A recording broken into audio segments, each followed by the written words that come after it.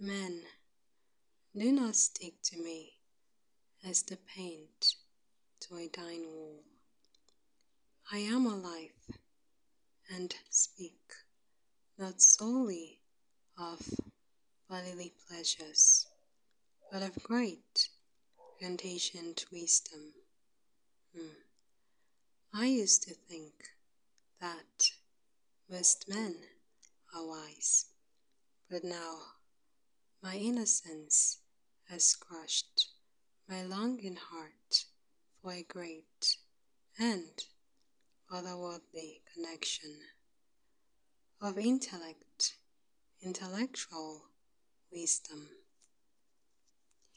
Sup on a mellow day, desist to waste a time gone by, reminiscing about some wayward male who only thinks of himself and pleasurable voyages.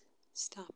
Is the other way off because I refused him what he wants?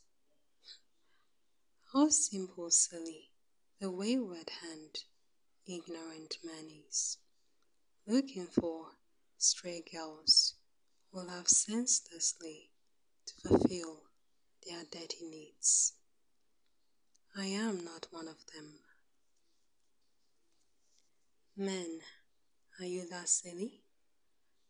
They want only one thing, I heard, and for that I'll run until marriage comes around dangling.